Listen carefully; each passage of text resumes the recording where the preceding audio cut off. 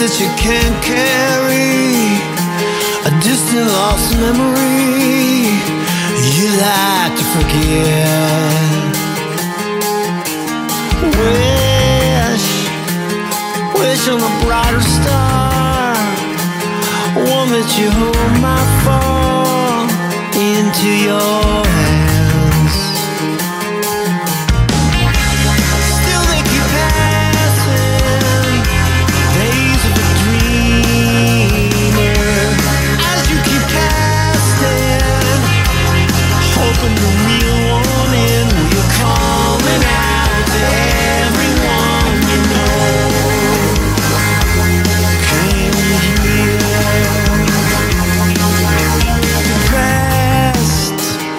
Non-stop rock talk with Tyson Bryden. Welcome to Non-Stop Rock Talk. This is your host, Tyson Bryden.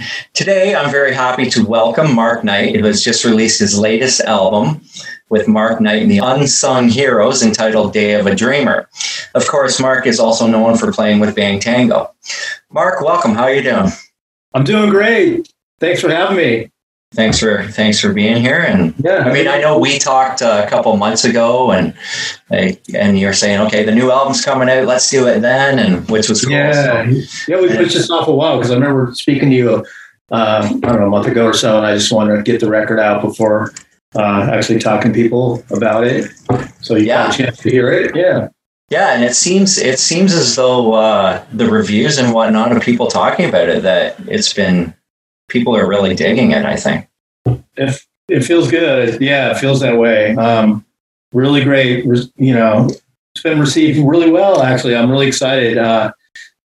You know, it's so tough to put a record out without a label or all the promotion. It's just basically like grassroots, me doing it alone with my wife and our own little label. So it's you know, me being on the computer every day talking to people and getting the buzz out, and it's getting good reviews. Really cool. That's at least cool. from the fans. Pardon me? At least from the fans, you know. Yeah. No, that's cool. I tried to order it yesterday on your website. Yeah. And it wasn't a problem until the shipping came up to Canada, and I was just like, really? So then I went on Amazon and it was on there.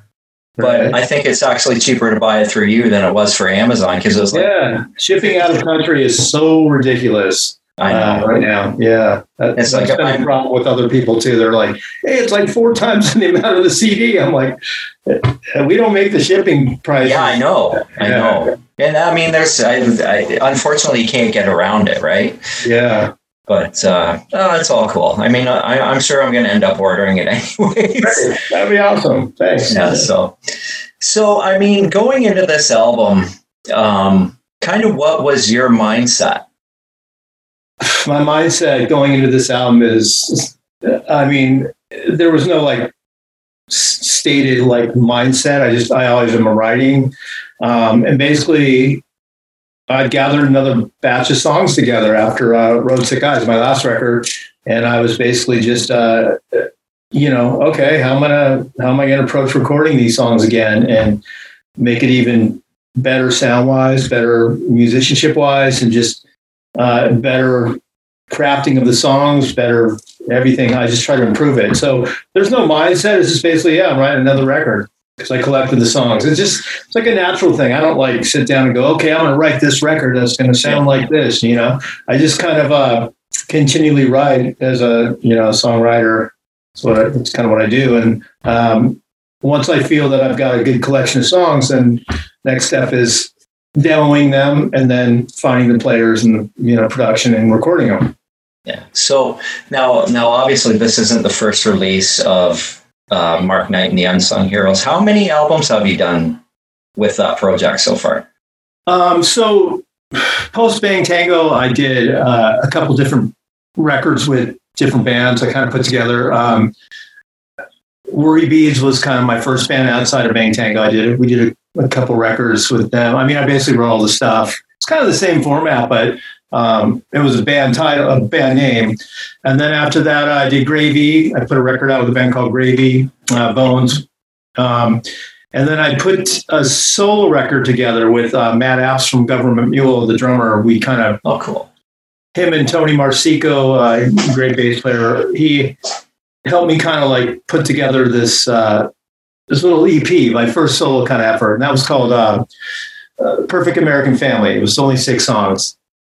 And I put that out kind of, and then we went back and did another full length record called Bone Rail Tight. And with those kind of guys and other people I brought in. And then I decided after Bone Rail Tight, I did some touring on that. That was just Mark Knight, Bone Rail Tight. Then I wanted to put a band together to kind of like solidify kind of a band vibe. So I put the Unsung Heroes together and we did Road Sick Eyes. Cool. And then after that, I went back to doing a solo kind of acoustic, broken down, intimate record just titled Mark Knight.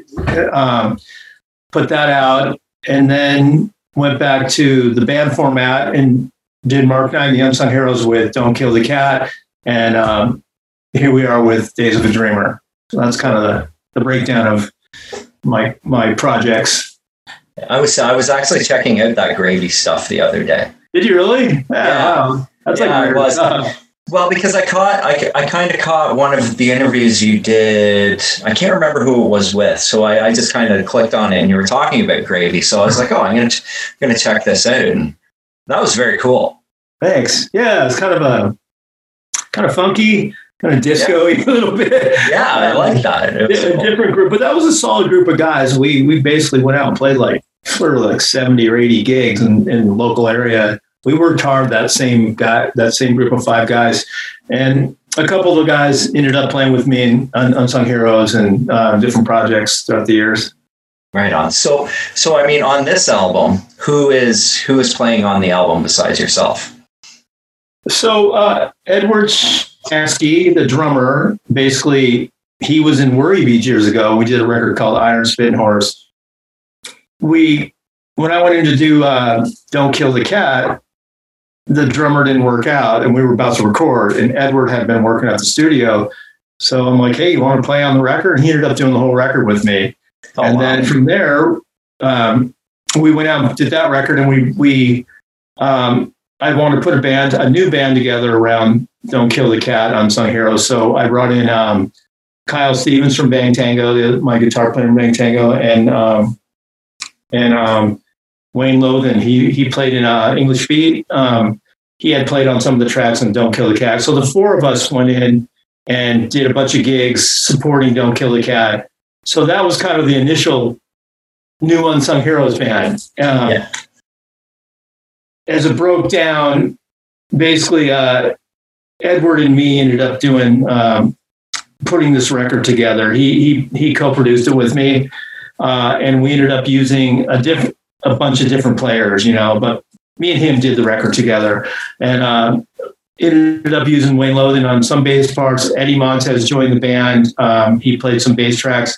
Kyle Stevens was in the live band too, and he ended up playing on like 3 tracks on the record. And then I brought in all sorts of cats. Reeve Downs was in the original Unsung Heroes from Rhino Bucket, the bass player from Rhino Bucket. He played. He was in the original. A Road Sick Eyes version of Unsung Heroes. Great old friend, great bass player. So he's in Austria now. He tracked some stuff and sent it on, and he played on like maybe 4 of these tracks. Who else? Let's see. There's so many people. Keith England from sang background in the Allman Brothers. He sang some background. George Adrian, he's a good friend of ours, sang some background. Angie sang a duet with me at the end called Party's Over. She's in Angie and the Deserter. She's a friend. Kind of rallied all my friends, which I call the Unsung Heroes, basically. Okay. That makes sense. That's cool. So was the album done at, like, the majority of it on your part, like, at your house, or did you go into a studio? Or do you have a studio in your house? Yeah, I did. So basically, the hardest thing about recording, I don't know if you know about recording, but like the hardest thing is getting good drum sounds. So we went to a friend of ours, Adam Hamilton. He has this great facility for recording. Killer Little's home studio, but he's like really good and got his room dialed. So we did all the drums there. That's where I invested kind of some money. So Edward did all his drums there. We took those drum tracks And then we moved him to my studio to do all the guitars and vocals. And the bass was done at Edward's little home studio too. So we kind of moved it around, but we got the main drum sounds at Adam's studio. So now the title, which is a song on the album. I mean, sometimes you can look at a bunch of the titles and that could be the album. Was there a meaning why you chose that song as the album title? You know, I didn't write the song and go, this is the album title, you know? Yeah. I bounced around a bunch of different titles for the record that had nothing to do with the songs at all. But something about that just rang like clear, like it sounded a record title, Days of a Dreamer. It was like, during the pandemic and writing these songs basically every day, just dreaming up these songs. And it just felt like a great title. And I had written down like 10 or 15 different titles. And I kept going back to that. It wasn't like, oh, this is the best song on the record, I want to name it after this song. It was just, it just seemed like a great concept for the record, at the time for what I was going through writing. Yeah, because like sometimes a band or an artist will, like, from Bang Tango, like Psycho Cafe, there wasn't a song called Psycho Cafe, but on Dancing on Coals there was a song, right? Yeah. You know what I mean? Well, Psycho Cafe was basically, I don't know if you know the story behind that, but we were doing a record in Austin, Texas, and we'd go to this cafe every day to have lunch. Oh, I didn't know that. Yeah, that's where that came from. And we were in like San Marcos, which is this like suburb, little weird college town out of Austin, Texas. And Joe's like, one day he's like, man, how about Psycho Cafe? That cafe is kind of psycho. I'm like, perfect. That worked. We loved it. That's cool, man. That's pretty easy though. Like in terms of album titles. So, and yeah, it was unique, and I thought it was a great title. And Dancing on Coals was a song, Yeah. Dancing on Coals was a song. Great tune. I mean, Love After Death, was that a track on the? That's not a track on the album. No, it wasn't. Initially, we were going to call that record Shed. I haven't told anybody this. This is like the first time I've ever even talked. It was going to be called Shed because we were shedding like our old skin, basically, and becoming this kind of modern band, whatever we were going at the time. And that was the working title for that record for years. And then, Joe came up with that name too. He'd Love After Death because we still love music after the death of it at the time. That's so true. Right. Now let's dive into the material. The album starts off with Rusty Bones, great straight ahead rock song. I mean, listening to it, I'm like, is he kind of talking about age? Because as we get older, our bones might be a little bit rusty. What was kind of your thinking behind that song?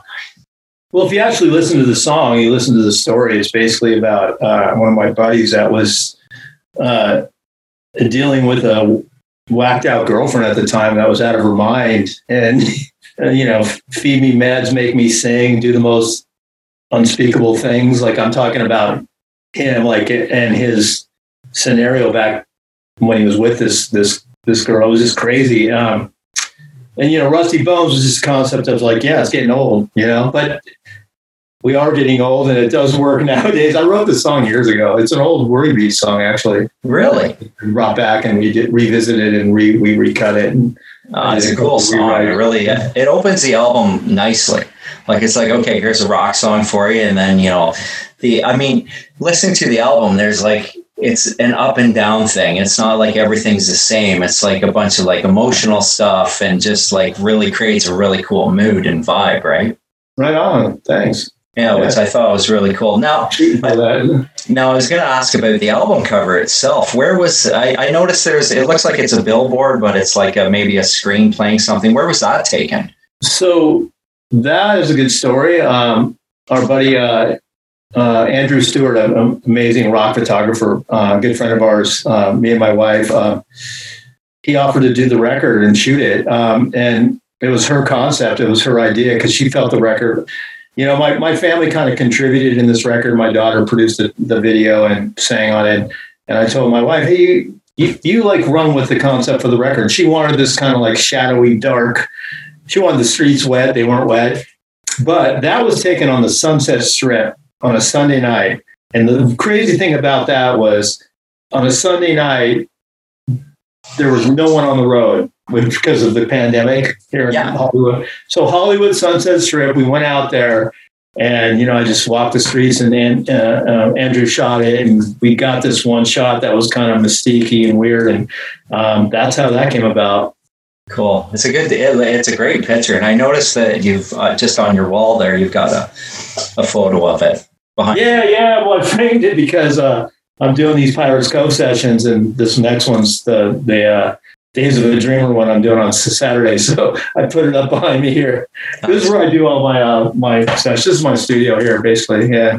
Oh, it's cool. And I mean, even looking at the Bang Tango stuff there, the EP cover and everything, that's cool. Wall of Shame over there. Oh yeah. Everything but a gold record, right? Which should be there, right?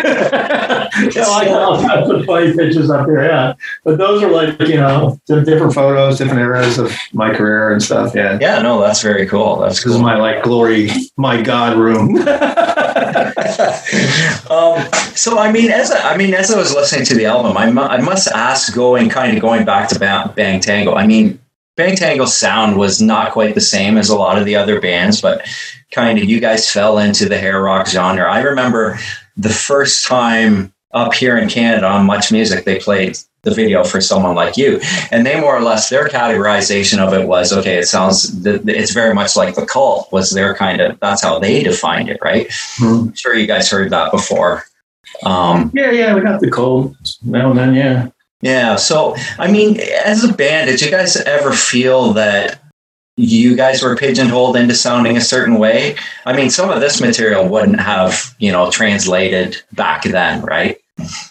Like Bang Tango. I mean, we were always like, caught in a pickle with like being classified. They always got us wrong. Yeah. Some people thought of us as a Sunset Strip, hair metal, glam rocker, blah, blah, blah. And then other people, we were kind of in between the alternative movement at the time and just the old school rock movement, with GNR coming about and some of those bands that were just real stripped down rock, street rock, and, but then we presented ourselves, with this kind of Euro style at the time, with this cover of the Psycho Cafe. So it was always mixed up. Nobody really got us right. I mean, some people did, but, then we had the funky thing about us, and, our sound was nothing like the Sunset Strip bands at the time, really. But, the alternative bands, like, we wanted to go out on the road with like Jane's Addiction and the Chili Peppers, and they were just like, nah, you guys are a glam band from Sunset Strip, so, and then those bands just thought we were weird, like bands like, the Sunset Strip band. So we were just really, locked in it. Yeah.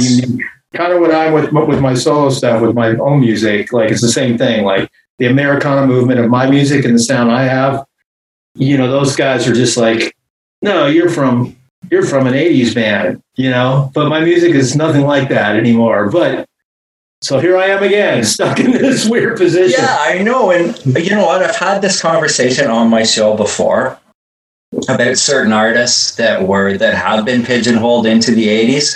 Like, it's like some guys, like Tim Skold, for instance, from Shocking Messiah.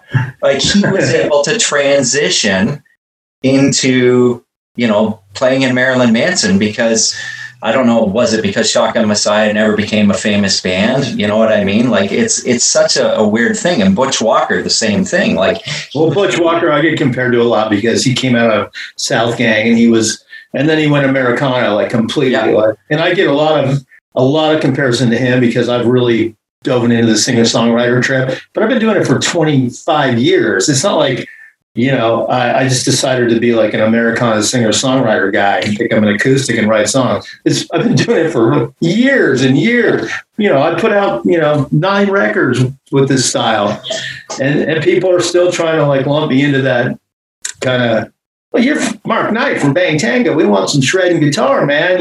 Where's your Jacksons and your orange guitars? And, so it's thank God people are coming around, especially with this new record in the last week or so. People are like, whoa, this guy's like, they've kind of, the fans have grown up too, so they've converted into like different styles of music or different tastes. It's not like I'm not rocking anymore, I still keep that in there, but it's kind of been tricky. Yeah, and that's exactly what it is for me, because I know 30 years ago I probably wouldn't have listened to that, but now here I am 30 years later and I totally dig it, right? There you go. See? You know what I mean? And I love Butch Walker, the same thing. You know what I mean? Yeah. It's I hate to see people get pigeonholed into something because of the fact that, oh, you used to be in this band, you know. But Hey, I'm 56 years old, man. It's like I've been doing this for years on my own, and not afraid to rock it out. Like for Rusty Bones, for example. I mean, some people are comparing this new record to like, another Bang Tango record that wasn't made yet. I mean, I've heard that a couple of times recently, and it's like, it doesn't sound anything like Bang Tango to me, but just because a couple of the guys played on it doesn't mean it's anything close to sounding like Bang Tango, except maybe the riffs and some of the uniqueness of the songwriting, because I wrote a lot of the stuff in that band. Yeah, that's cool. I mean, now Wise Choice is kind of a slow moving type of song. Is that Hammond organ on that song in the beginning there? Yeah, the B3. Yeah. I love that. Love the B3. Awesome. Yeah. Always loved it. Even since the 90s, right? And it's kind of condescending in spots. Keep your mouth shut. It's a wise choice, which I thought was cool. Right? Yeah. So that was basically like, pointing out examples of making the right choice, in life. Because my mom used to always tell me, you got to make the right choice. Make the right choice. It's your choice. Yeah. You can screw up and go down the wrong road, but you made that choice. My mom would always tell me that. So I kind of took the concept of making the right choice in life with anything and used different examples, like, the ink in the skin is there to the end. Get maybe the wrong tattoo for somebody, or there's a million different examples throughout that song. Like you said, keep your mouth shut. So that was the concept behind that song, and it kind of just rattled out and came together. And when I say I don't like it at all, I'm basically saying, I don't like some of the choices people I know in my life have made, maybe, Yeah. That's cool. I mean, I must also know, when I listen to a track like Open Wounds, your sound it's more or less very much you. I don't hear somebody else, like, I don't make a lot of comparisons in your music, which I think is great, especially in your vocal delivery. That's as best compliment you could get, right? Being original. Yeah. A lot of people have been saying that on this one. They're like, I can't compare you. It's just the best MK record I've ever heard. That's what people are saying right now. They're like, you just have a trip, like when I hear your voice, I know it's you, it's nobody else. So I have tons of influences, and I think I'm ripping off a lot of people, but when I do it my way, nobody thinks that. They're just like, yeah, it sounds like Tom Petty. I get that a lot, but it doesn't really sound like Tom Petty, It's just maybe his feel or something, Yeah, it could be in a phrasing or a feel, or, right. Kind of that type of thing. Now, I mean, you've been singing for a long time. So when you first started doing it, was it weird for you to start to be singing, like being the lead singer and playing guitar? Or was it just kind of... I was just telling somebody yesterday on a podcast I did, and basically, like, I had no intention to be a lead singer. I mean, I was a guitar player in Bang Tango, right? And then I got hip to like singer-songwriters, and I started really loving it and writing lyrics. And I started getting into lyrics, and then I started writing melodies. Then I ended up writing like 100 songs, trying to get a couple good ones. And then I brought in singers to sing those, like we demo them. And I'd be like, yeah, just because you're a good singer. I don't even want to be a singer. And they'd always be like, well, man, we can't really deliver it the way you're saying it. Maybe you should just sing it. So I started singing, and it was just like horrendous. It was scary. I didn't want to do it. I had to front the band, coming out of Bang Tango with the great frontman, Joe, I was just like, I don't want to be that. At the time, like Nirvana was happening. I was looking at Kurt Cobain. Well, here's a guy that can get up there and just like, grunge out the chords and be a front man. I'm like, maybe I'll, that whole like Seattle movement was kind of happening when I started singing. So I went with that. And then I started, honing it and getting better at it. And then eventually picked up the electric again and put an electric band together and started fronting a band. And that was like horrifying. It was scary as hell. I don't know how to do this. I'd oversing. I'd be dizzy because I'd sing too hard. And then eventually, years and years and years, I just kept getting better and better at it. And I'd get beat up a lot about it. Like, you should get a singer. And I had different managers try to break different bands I was in.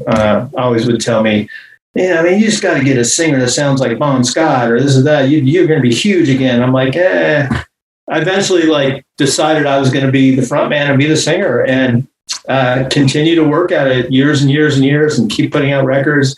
And then I got my confidence as a front man. I did enough shows. I toured a lot and played so many gigs that it was natural. It's just, I got the gift to rattle off like, banter in between songs. I became like a front man,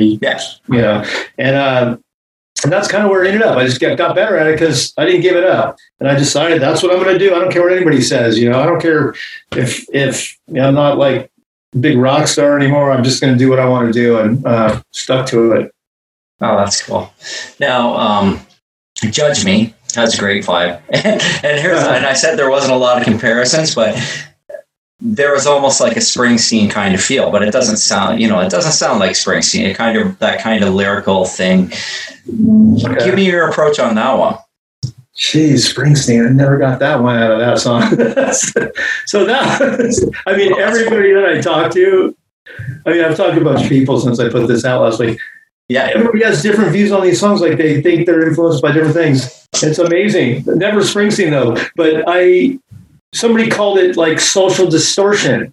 Oh, really? Social geek song. I'm like, wow, I don't know. I never thought of that, but I can see it. So basically, that song was basically about like some real life experiences. Going to the bar, being pissed off, and coming home, locking the doors before the cops arrest me. And I lived those.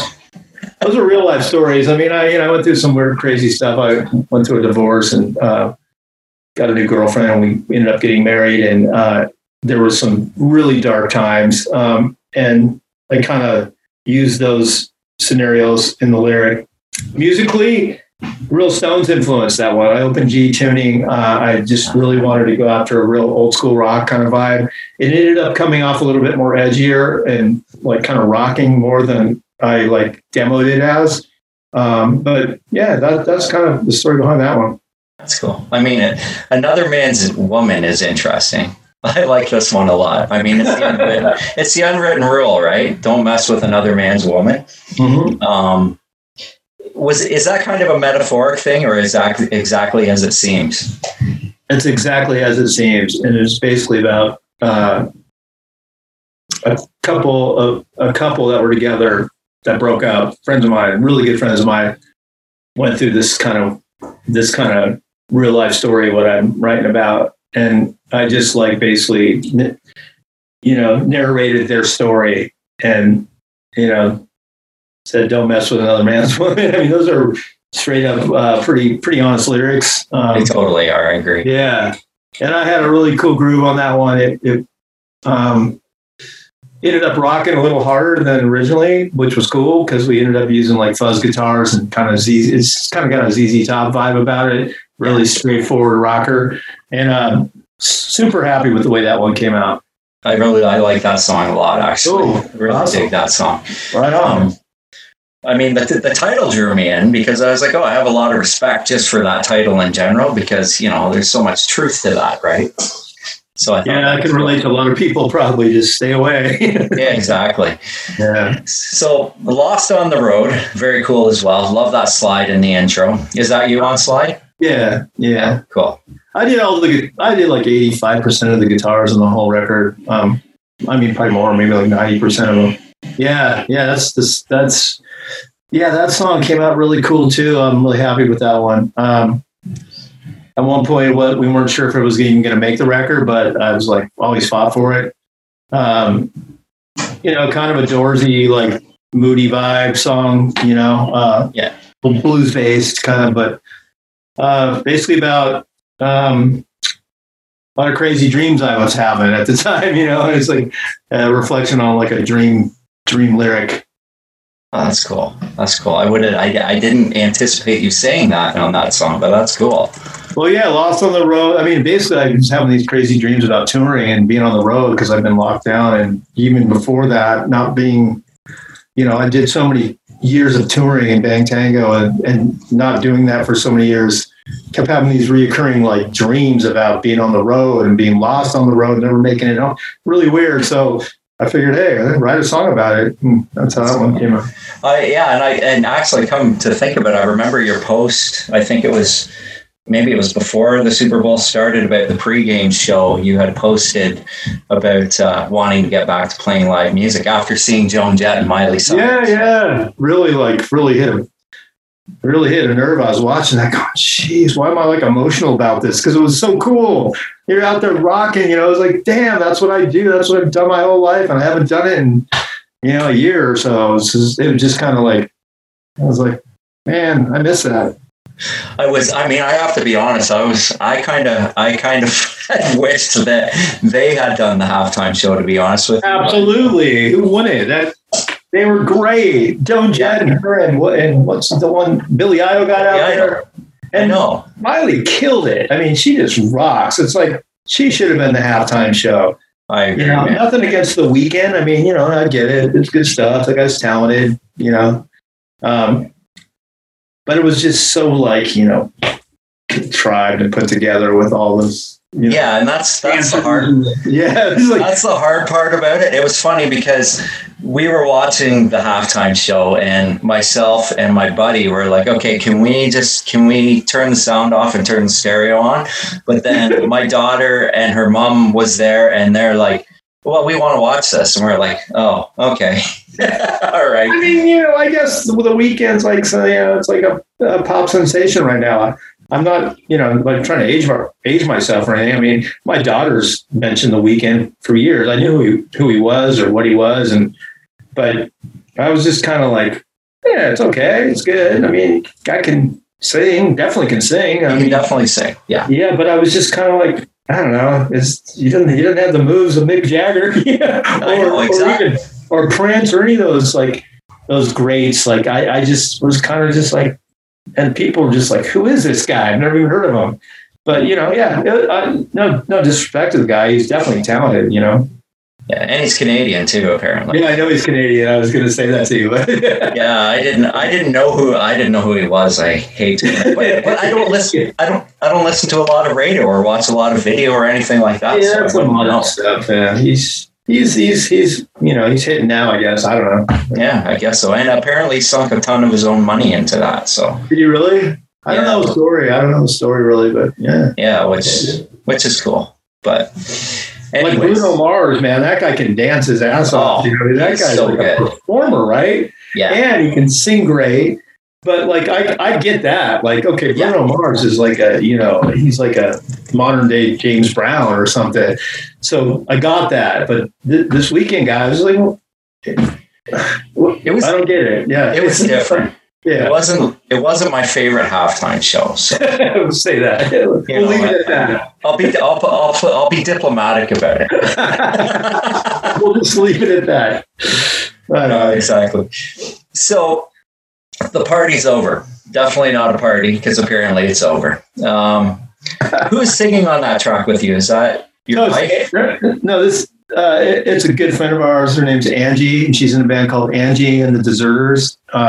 She's an old friend of all of ours, the Bang Tango and some of the guys in the Unsung Heroes, and basically we had her over I wanted to have her, you know, sing some backgrounds with me, and she offered to do it, which was super cool. She came by the studio, and you know, we just said, hey, Angie, why don't you just sing the song through, and we'll maybe slice together a duet, because it's kind of cool. Because the story kind of leads in two different personalities, the guy and the girl. So she did it, went home, worked on it some more, came back, and we did another version of it, and that's what we came up with. Well, I like that one too. I like that. You guys sing well. I mean, it sounds good together. You guys did a really good job on that one. Thank you. Yeah, I thought it was great. We have the same influences, a lot of the Americana stuff and you know, singer-songwriter stuff. We've always talked about doing something together, and hey, we got to do it, you know. So yeah.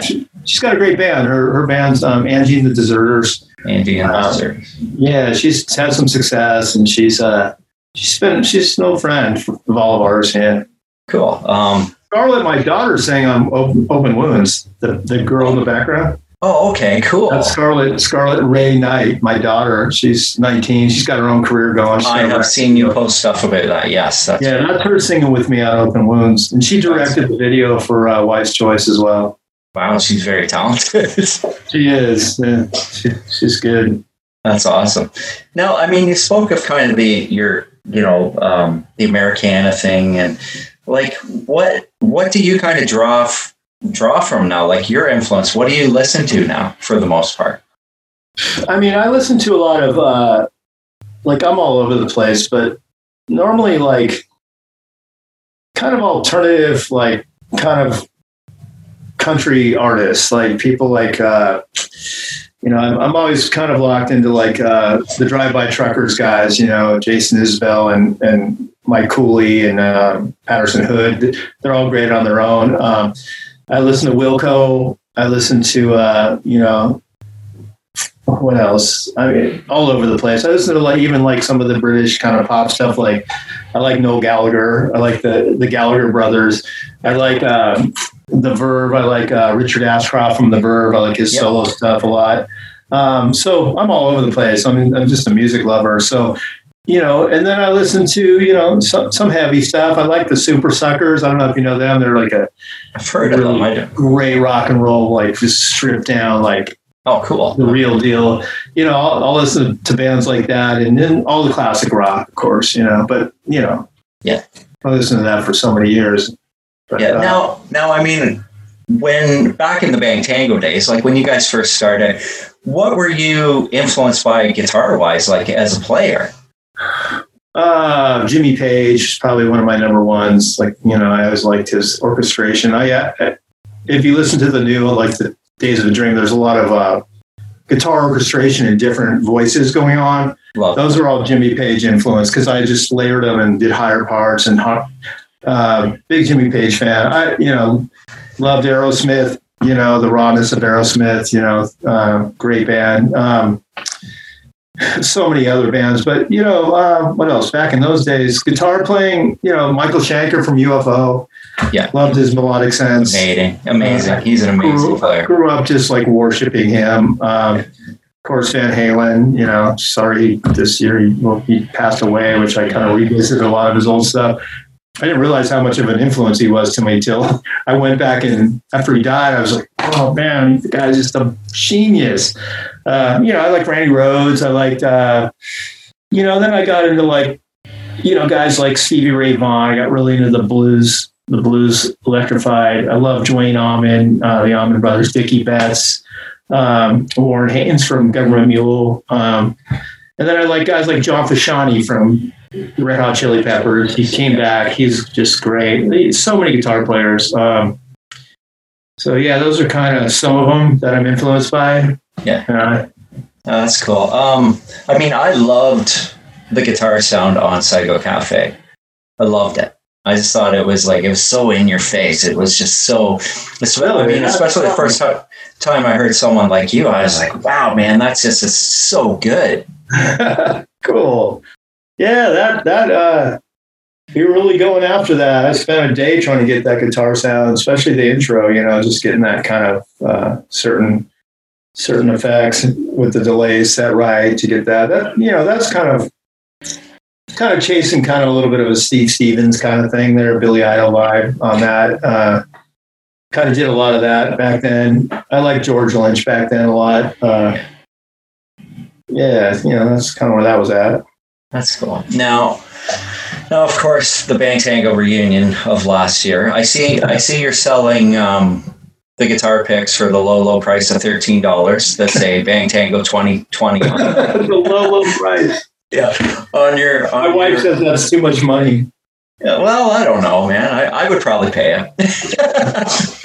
But people want $20, $30 for their signed picks or whatever. Yeah, exactly. So will that still happen after COVID is hopefully? We have plans to do more stuff. Yeah, definitely. We're just kind of waiting on this to kind of smooth out, so we can get back and do some stuff. we came out and put it together and did the whiskey, and we sold out in Hollywood here, which was really great. Everybody showed up. It was a killer sold out show. Band played great. We worked really hard to get it together. And then, we got clipped by COVID. So, people were pressing us to write a new record, but, I was in the process of doing Days of a Dreamer, and a couple of the guys were out of state, and it was just kind of like, well, it just didn't seem like the right time. I'm not saying we're not going to ever write again, but, hopefully things work out and we get some bookings coming up once this clears, but we're definitely still intact, original guys. Cool. Yeah. I mean, you guys were slated to play M3 last year that got canceled, right? Yeah. No, it's just, I went the year before. Got canceled 3 times. Yeah. Got moved 3 times. So that was kind of going to be our next, we were super excited about doing that. And, that fell through 1 time, 2 times, and like 3 times, I think. Yeah. Have you ever been to it? No. Oh, no. I played there. Yeah. We were on tour with Rat and LA Guns in 91. And Bang played that venue, that venue, that tour place. But I've never been to the M3 though. Looks super fun. It's super cool. Are you telling me you kept like buying your tickets and canceling them? Did you tell me that? No, I don't think so. No, somebody else goes, I bought tickets, but I'm not sure I'm going to return them. Somebody in Canada. I thought it was you. It was somebody else. No, because they closed off our border, so we didn't know when it was going to open, right?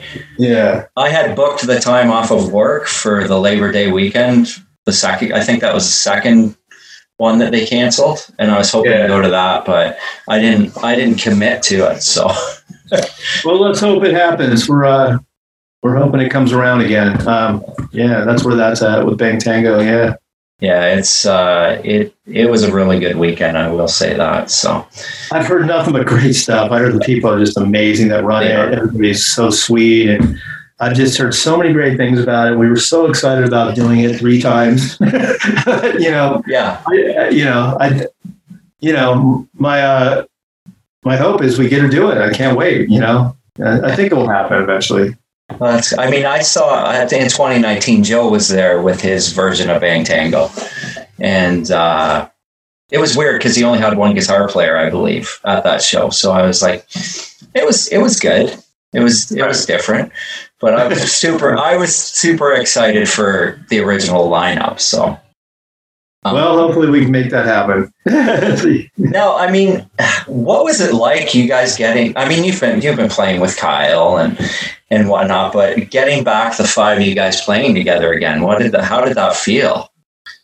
Wow, it was really cool. We went into the studio and we all just kind of like just played, and it was just this weird, like kind of a spooky, weird family vibe where it's like you're going back to like Thanksgiving dinner with your family you haven't been with in 20 years, and it just feels normal. It just felt like natural. We all just went back to our role, and it was like a kind of a really cool, warm feeling, like a family, brotherhood kind of thing.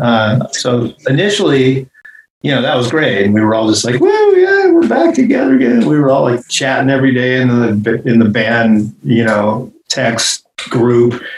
Everybody was all buzzing off of it, And then we had to get serious and get it all together, and then it became like all these logistics things and getting everybody kind of, on the same page with merch and the new logo and all this. The business thing was just like.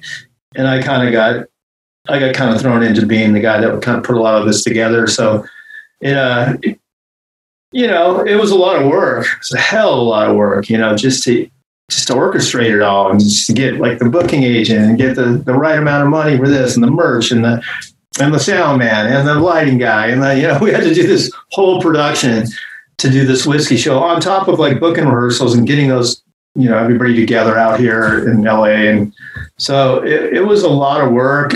But the reward was we played a great show, I thought, for not playing together in that many years. And we went out and we put together our best, like kind of power set of, over 90 minutes of music, I think. And,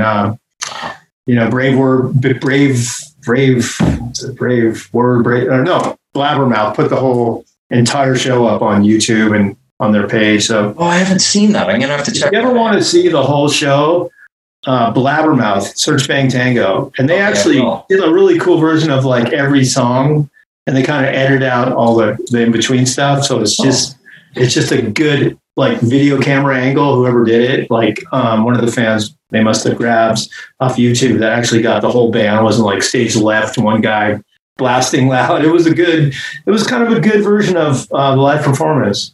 Cool. So I'm gonna have to it's on check there. that out. Yeah. That is awesome. Wow. Yeah. So it was great. And, it was so cool to stoke everybody out. All the fans were just like, it was like amazing. It was a great feeling. I had like 20 family members like drive from San Diego, and they were, it was like this huge reunion of all our family members and all our fans and people flying in. And so it was a really neat, cool feeling. Great reunion. That's cool. Now, you must have had to go back and relearn a lot of stuff. You know it. Forgot it already. I have to go relearn it again and when we play again. Oh yeah, I had to woodshed all that stuff all over again. It was, the guitars were different, the sound was different. I play different now, like all that shredding stuff. I haven't done that stuff. And at first I'm like, man, what the hell was I doing back then? Some of it I couldn't even figure out. And then eventually it just kind of like comes to you. All of a sudden, next thing you start channeling yourself again, being like, oh, this is what I did. So, I had to work at that. I'm going to have to work at it again because I haven't done it. I haven't done it in a year. Because since the COVID, I just worked on my new record. So, I haven't gone back and played Bang Tango for the last year. I've been recording a new record. So that's going to be some work, but it'll come back. Oh, no, that's cool. I mean, I was kind of curious about that. I mean, even your guitar sound, it was like, you probably had to go like, how do I tone that back in? Like, I've got to beef it up. I had to break out the Marshalls, break out the stereo amps, try to, get that sound back and find it where it's close enough and modern a little bit different. I have to use different pedals and different things, but I spent, me and Kyle Stevens, we spent some time just getting our sounds back together again. And we had fun. It was like a big project for us. We're like, what do you got, man? Try this. Let's try that. I think this will work for you. We kind of helped each other out. And all of a sudden, we got those monster guitar sounds back, and now I know how to do it. So when we go back and play again, I'll be ready. That's cool. And fun. You used that one guitar that you showed on Facebook. Is that from back then? That I don't even know what. Is that a Jackson? Bomber one? The Bomber one? Yeah, that was made for me by Jackson on the Psycho Cafe era tour. But I didn't use that one when we played the reunion. My guitar, the main Bang Tango guitar, is a Someone Like You Bright Orange. The orange one. So that one, I play mainly Les Pauls nowadays and stuff, and different, not so many tremolo whammy bar guitars, but I got that Jackson. I sent it to my guitar tech. He dialed it and used it on Someone Like You, just because everyone's like, you got to play that guitar. That's a Someone Like You guitar. So I broke it out, and the thing's great. I love it. So that's the only one from the old kind of guitars I used to use. I played at the reunion. That's cool. I mean, by the last album, were you still using tremolo and whatnot, or had you the last Love After Death? Yeah, the last Bang Tango record. Yeah. I was using the Bomber one that you were talking about on songs like New Generation and some of those songs, and then I used a couple different Les Pauls I started using with drop tuning. Some of those songs are tuned down a whole step, they're tuned to D. Wow. So no tremolo on those. And then I started getting away from that whole whammy bar trip, that I did on the early records. And then I just became an Americana blues guy, I play tellies, and I play a lot of tellies, a lot of more cleaned up sounding guitars, smaller amps and stuff, whole different trip. Yeah. Oh, big time, I would assume. And that's kind of why I asked, because I mean, the band was kind of changing a bit. It was a different sound. It was a little bit different sound. And, that's kind of what I was kind of alluding to, was just the fact that possibly you were you were evolving as a guitar player by that point too, right? Absolutely. Like if you listen to songs off Love After Death, like Gonna Make You Feel Like, I don't know if you know the record that well, but I started like going through this whole different kind of like old school Stones vibe, with that kind of guitar vibe and everything. And that kind of led into what I did with Worry Bees, my first band outside of Bang Tango. And that's just where I was going. I was tired of like, super over the top, edgy shred stuff, mainly because nobody even heard what at one point in Bang Tango, we weren't even listening to each other. We were just going up there, just going through the motions. And we were on this tour for Love After Death.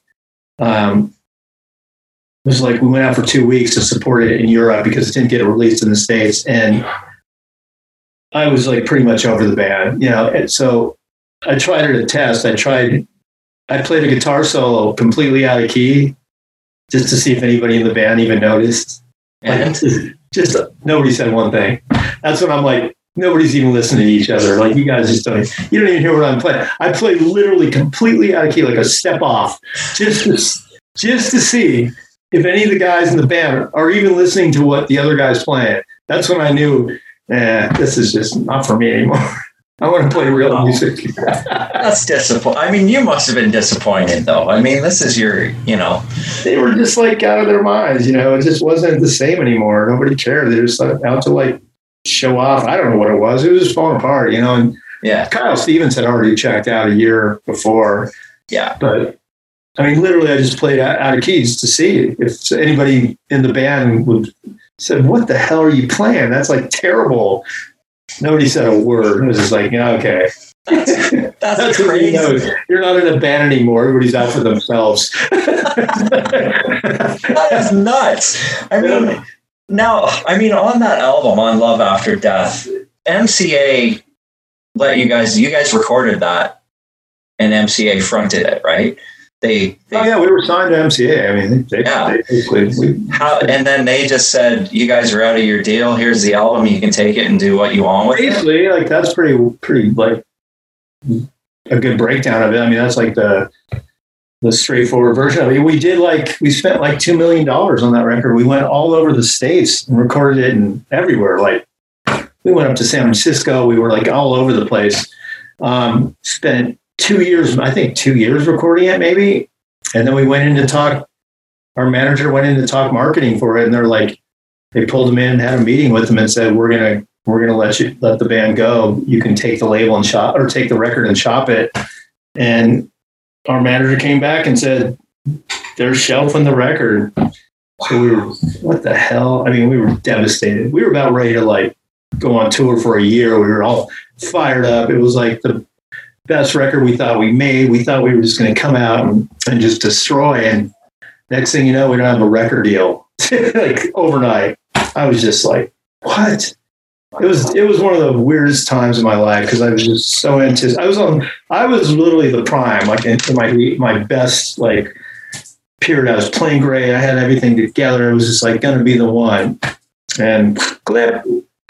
So then we spent 2 years trying to get another deal and get picked up in the States, and we never really got it. But Music for Nation put it out in Europe, and then everybody had kind of gone on their own trips, Yeah, that's who. I mean, I had a hard time finding this. This took me a long time to get. Where'd you get it from? eBay. Yeah, like probably 15 years ago. 15 years probably ago. I went through this phase where I would like anything that came out in the late 80s, early 90s, I would try to find it on eBay. Out there. And I did. I mean, I found this in a used record shop in the States. Like I was so happy when I found that. Wow, that's the first thing we ever did. Yeah. Yeah. Which was Love After Death. It's on YouTube. I mean, you can get it on YouTube and listen to it. Like I keep telling people because they're like, "Where could I get that?" Go on YouTube. Everything's there. You get my whole record for free right now if you want to listen to it. Exactly. I mean, I don't remember. I think I paid a good $1 for this. I'm sure. Yeah. That's I only have I have two of them. One is that one, and the other one's the Japanese version. which they just, whoever came up with this weird artwork, we never even signed off on it, but it's a Japanese version of it. Yeah, it's weird. It's got like green and it's really weird art. And then that one, which is like, what? Burgundy with the logo? Like, what the hell is this? Like, yeah, it doesn't really, I don't even know who even did it. We just like go, here, like, here's your record. But anyways, yeah, I have that one. I have only one of those, so they're rare. Yeah. Yeah, I was pretty happy when I found it, to be honest with you. Yeah. Because I knew it was rare, right? It's not like something that you could go. It wasn't available in Canada, wasn't available in the States. So yeah, it's a weird one. Yeah, it was pretty. Yeah, right on. Well, Mark, I want to thank you so much, man. Thanks so much. Keep spreading the word. Help me out. I appreciate it. I will, of course. Okay. Take care. Take it easy. Have a good night. All right. You too. Bye.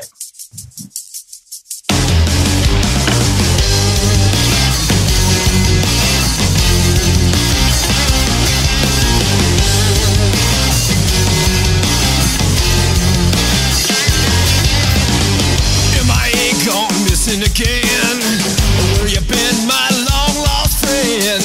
Haven't seen not a trace in days. Heard you got another little head case.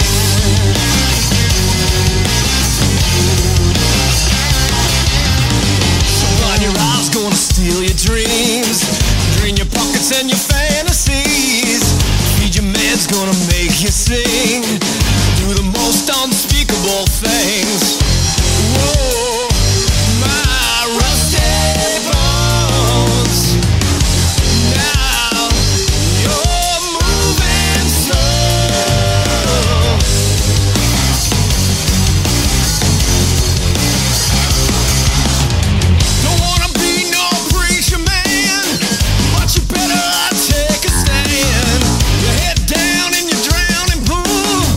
Bad news be coming soon.